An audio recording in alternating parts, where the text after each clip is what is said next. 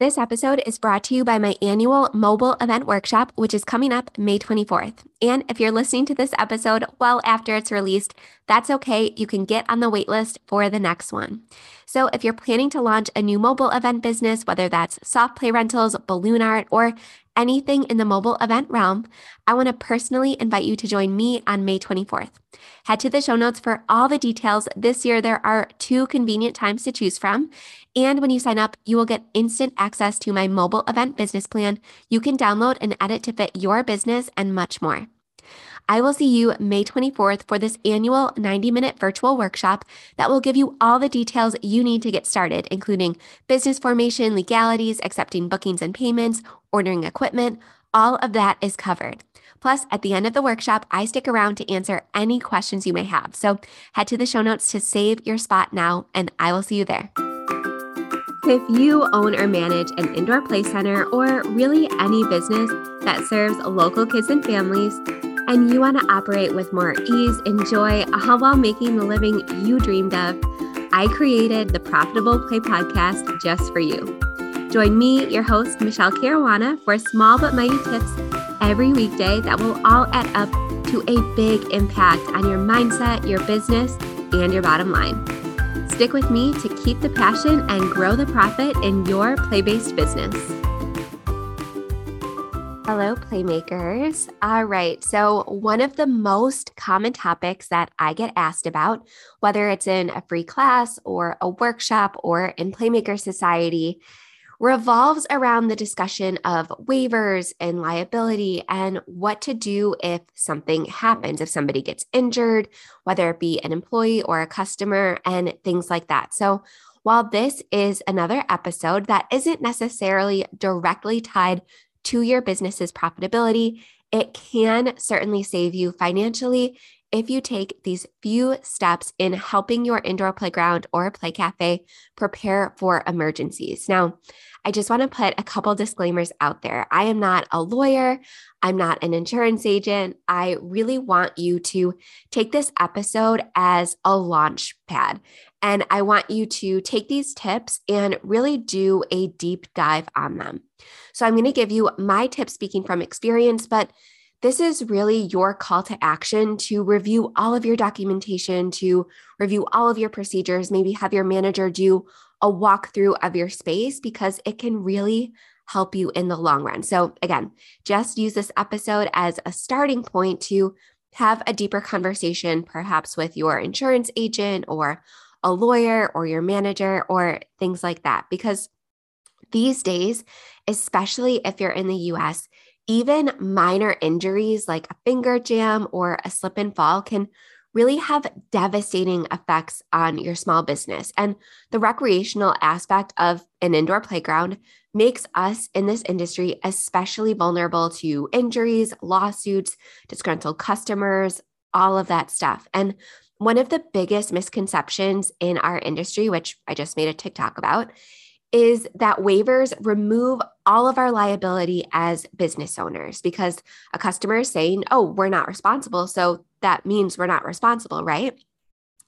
But it's just that, a misconception. Now, most seasoned indoor playground owners will know this, but for anybody that is just venturing out in this industry, please, again, if you're distracted, come back to me. This is a misconception. Waivers are really more meant to reduce the probability that customers will bring up a lawsuit should something happen. Again, I don't like to use the term scare tactic, but that's exactly what my lawyer used to refer to them as. Because most customers will assume that because they signed away, quote unquote, because they signed a waiver, that automatically removes the business's liability and makes someone 100% responsible. So again, a lot of times, especially if it's something minor like a broken finger or something like that, a lot of times parents won't hire a lawyer and they'll just assume, well, I'm responsible because I signed a waiver. But in fact, that is not the case. And 9 times out of 10, maybe even 10 times out of 10, you as a business owner will still be liable for something that happens in your facility. Now, of course, this is exactly why we have business liability insurance. However, and this has been something that I've personally gone through, If you are found negligent or anything like that in any way, if something happens, your insurance could not pay. And again, this is something that you really want to review with your insurance agent and your lawyer. But for example, one time somebody slipped and fell in our facility. And the first thing that our insurance agent wanted to know was, is there video? I said, yes, there's video.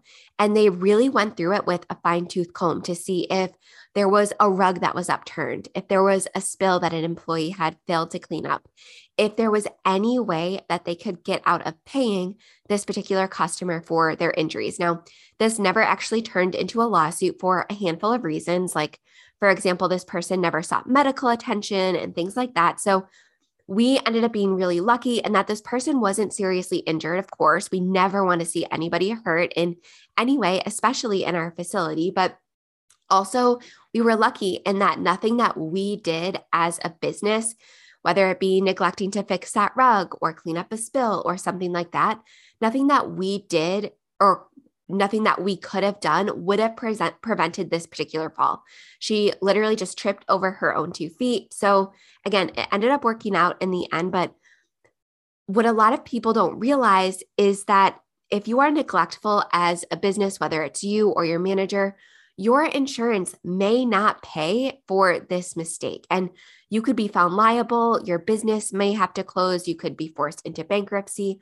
All of these things. Again, this is not legal advice. This is just speaking from my experience, my conversations with my insurance agent, my lawyer, and other indoor playground owners. So I am just going to give you a few quick tips, which again should serve as a starting point for you to do a deeper dive into your own systems, because remaining prepared during any sort of physical or personal injury emergency should be self-explanatory, but it's unfortunately one of those things that we all think is never going to happen to us until it does. So I really want to urge you to not put this on the back burner, to really tackle this head on today. So I'm going to lay out exactly what we did so that our indoor playground facility was as safe as possible, right? Because we can't prevent everything, but we do want to make sure that we are as prepared as possible for emergencies and specifically customer injuries. And I want to share, again, these following 5 tips so you can do the same.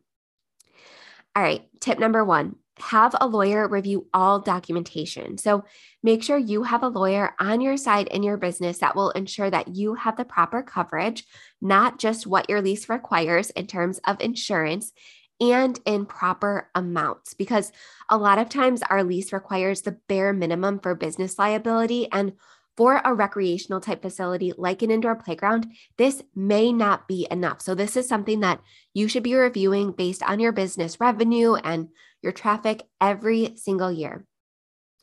I also want you to ensure that you have all the proper signage and that you and your team know how to use it. So for example, if and when to put a wet floor sign out, and really make sure no stones are left unturned here.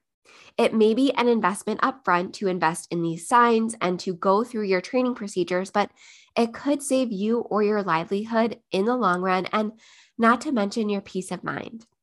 Proper signage also helps to educate and warn customers of potential hazards and is always beneficial to have. So, for example, in all of our play spaces, we had to add pretty clear, large signage that if adults were in the playhouses, they could bump their head and that could potentially cause injury. So there was a sign, there was a note in our waiver that adults were not recommended to use our playhouses, all of these things. And this is going to be different for every single business. So this is something, again, that I want you to go through with your insurance agent, because they should have a list of all of your equipment. And I want you to have a lawyer do a check. All right, tip number 2, make sure all repairs are always taken care of in a timely manner. If something breaks or needs a repair, like a floor panel or a toy, owners will often continue to put it off until someone gets injured or until you receive enough complaints. And you will likely find in your insurance policy, and your lawyer will tell you, that if you fail to make repairs or fail to provide a safe environment for your employees or your customers, or like I said at the beginning of this episode, if they find that an injury could have been prevented by you or your staff, it usually does not end well for you as the owner. So prioritize repairs, and be sure your building is up to all legal and safety codes of your state and county. Now, this is a difficult one for us because if something breaks, there's usually a lag between when it breaks and when a replacement item comes. And we are continually learning in this regard and striving each day to ensure that we're always handling processes in the best and safest way possible for our customers. So again, this is a very common topic amongst the owners in Playmaker Society.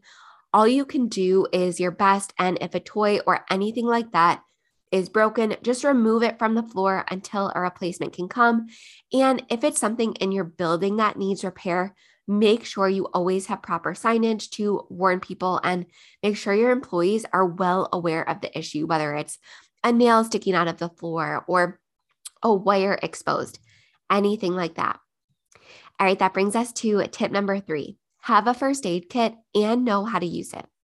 There are some great kits on Amazon with the essentials like Band-Aids, gauze, antibacterial wipes, and more, but consider some enhancements to these base packages. For example, I always have single-use ice packs on hand, which honestly we used really frequently.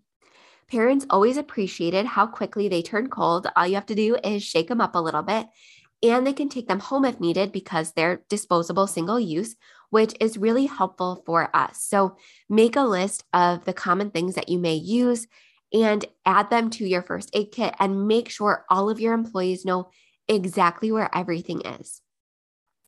All right, tip number 4, documentation is key. So after any medical attention is given, be sure to document the entire incident and save any recordings you have of the incident. So have accident reports available, which can be found online or produced by an attorney. And I have ours available for Playmaker Society members. But many times when your insurance carrier is contacted with a claim, they will try and gather all of this information to decide how to handle it. So they'll gather information from you, whether it's recordings, incident reports, things like that. They'll gather information from the customer. And it will help them decide how to move forward with the claim. So again, always have a full video surveillance system so that you can not only verify any claims, but also learn of things that could pose a potential hazard. By understanding visually how an incident occurred so that it can be easier to fix. So for example, we used to have a rug that was constantly upturned, and our staff would say, Michelle, it feels like people are always tripping over this. So all I had to do is go back to our tapes, look at it, and I said, oh, you know what? That is sticking up. We need to move that rug, or we need to have Cintas, which is who was bringing these clean rugs to us. We need to have them fix it because this is a real hazard. So we started adding tape to the bottoms of our rugs and things like that. But I would have never visually been able to understand what exactly was going on or how to fix it had I not had this visual. And if somebody were to fall and get hurt as a result of this, again, all of this evidence is going to be used by your insurance agent and your lawyer. So it's always best to have it.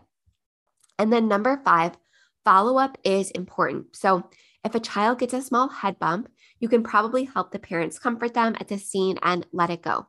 However, if a child or adult gets injured and may need medical attention, always follow up with them if you feel necessary, as long as your lawyer says it's okay. So our lawyer would always say, it's okay to check in. It's okay to give a call.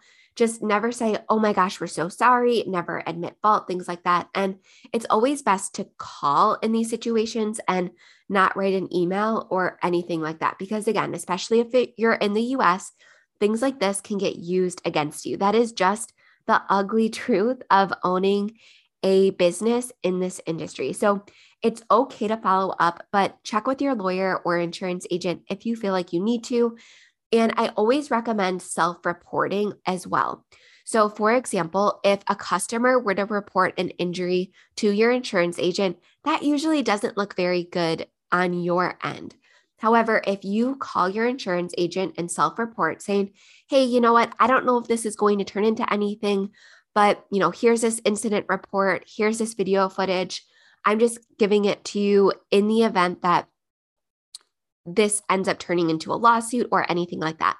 That usually gives them time to prepare And it usually ends up working out better for you in the long run because, again, they know better how to respond. And we also have to forget, this is another ugly truth, is that all of these businesses that we work with, all of our vendors, yes, they may care about us, but they're always going to be looking out for their best interest in the end. So in this case, the insurance company is always going to look to pay as little as possible, and they're going to be looking out for their best interest. So we always want to make sure to get in front of it and get any advice from our lawyer or insurance agent whenever possible so that we can really get ahead of any issues before the customer brings it to them. And again, even if these customers have no intention of filing a claim, sometimes it's just a nice touch to check in on them and make sure they're okay. Again, I would recommend calling in the situation based on personal experience. And one more tip is that we always had a panic button under our counter right at the front of our entrance. So if pressed, it triggered a silent alarm and the police came right away. So although it's meant for robberies, we also used it for other emergencies. So, for example, one time a child had a seizure and we were able to get medical attention really quickly. So, of course, in that situation, we also had to call for an ambulance, not just the police, but having multiple first responders on scene really helped in terms of getting that child to the hospital as quickly as possible because they were able to receive even more of an escort above and beyond their normal emergency lights because the police were there. So it's never going to hurt in emergency situations to have something like that installed. So at the end of the day, preparation for even the tiniest emergency is absolutely key. So again, even paper cuts, head bumps, things like that. We're not just talking about life-threatening injuries here. You always want to make sure both yourself and your staff are prepared in the event of any incident happening in your indoor playground facility, not just for liability, not just for your financial sake, but also for customer service sake and to make sure people feel safe in your facility because that's going to lead to better word of mouth. It's going to lead to more memberships and better relationships with your customers. And that's going to allow you to continue creating a positive impact in your community because you don't want your customer left with an injured child while an employee tries to get you on the phone to handle the situation. This is where you really need to empower your staff with proper procedures and proper equipment so that you don't always need to be looped in before the next step is taken, because that is never going to result in a positive outcome for you or your business. So again, this is just a starting point, but your play of the day is to take these quick 5 tips and do a little audit of your facility. See if there are any repairs that need to be prioritized. See if there are any toys that need to be either replaced or removed from the floor. Ask your staff if there are any common things that they see, whether it's people tripping over a rug or whether it's an employee constantly bumping their head or maybe receiving slight burns from a procedure that may not be completely adequate for them. Maybe you need enhanced safety measures, but your play of the day is to do a quick audit and then put on your calendar to do a more full and extensive audit, maybe with your lawyer or an insurance agent and your manager so that everybody is on the same page. And I promise you, you will sleep better at night and you will be more protected in the long run because nothing can shut down an indoor playground business faster than an injury, even a non-critical one. All right, I know this episode was kind of a downer, but thank you so much for listening. If you found any of these tips helpful, the best way that you can show support for me or for the show is to leave a rating and review wherever you are listening. I appreciate it so much, and it helps me get these tips into the earbuds of other indoor playground owners who need them. So thank you so much. I will see you right back here tomorrow with another tip, and I promise it's going to be a little bit more cheerful and uplifting. Have a great day, guys.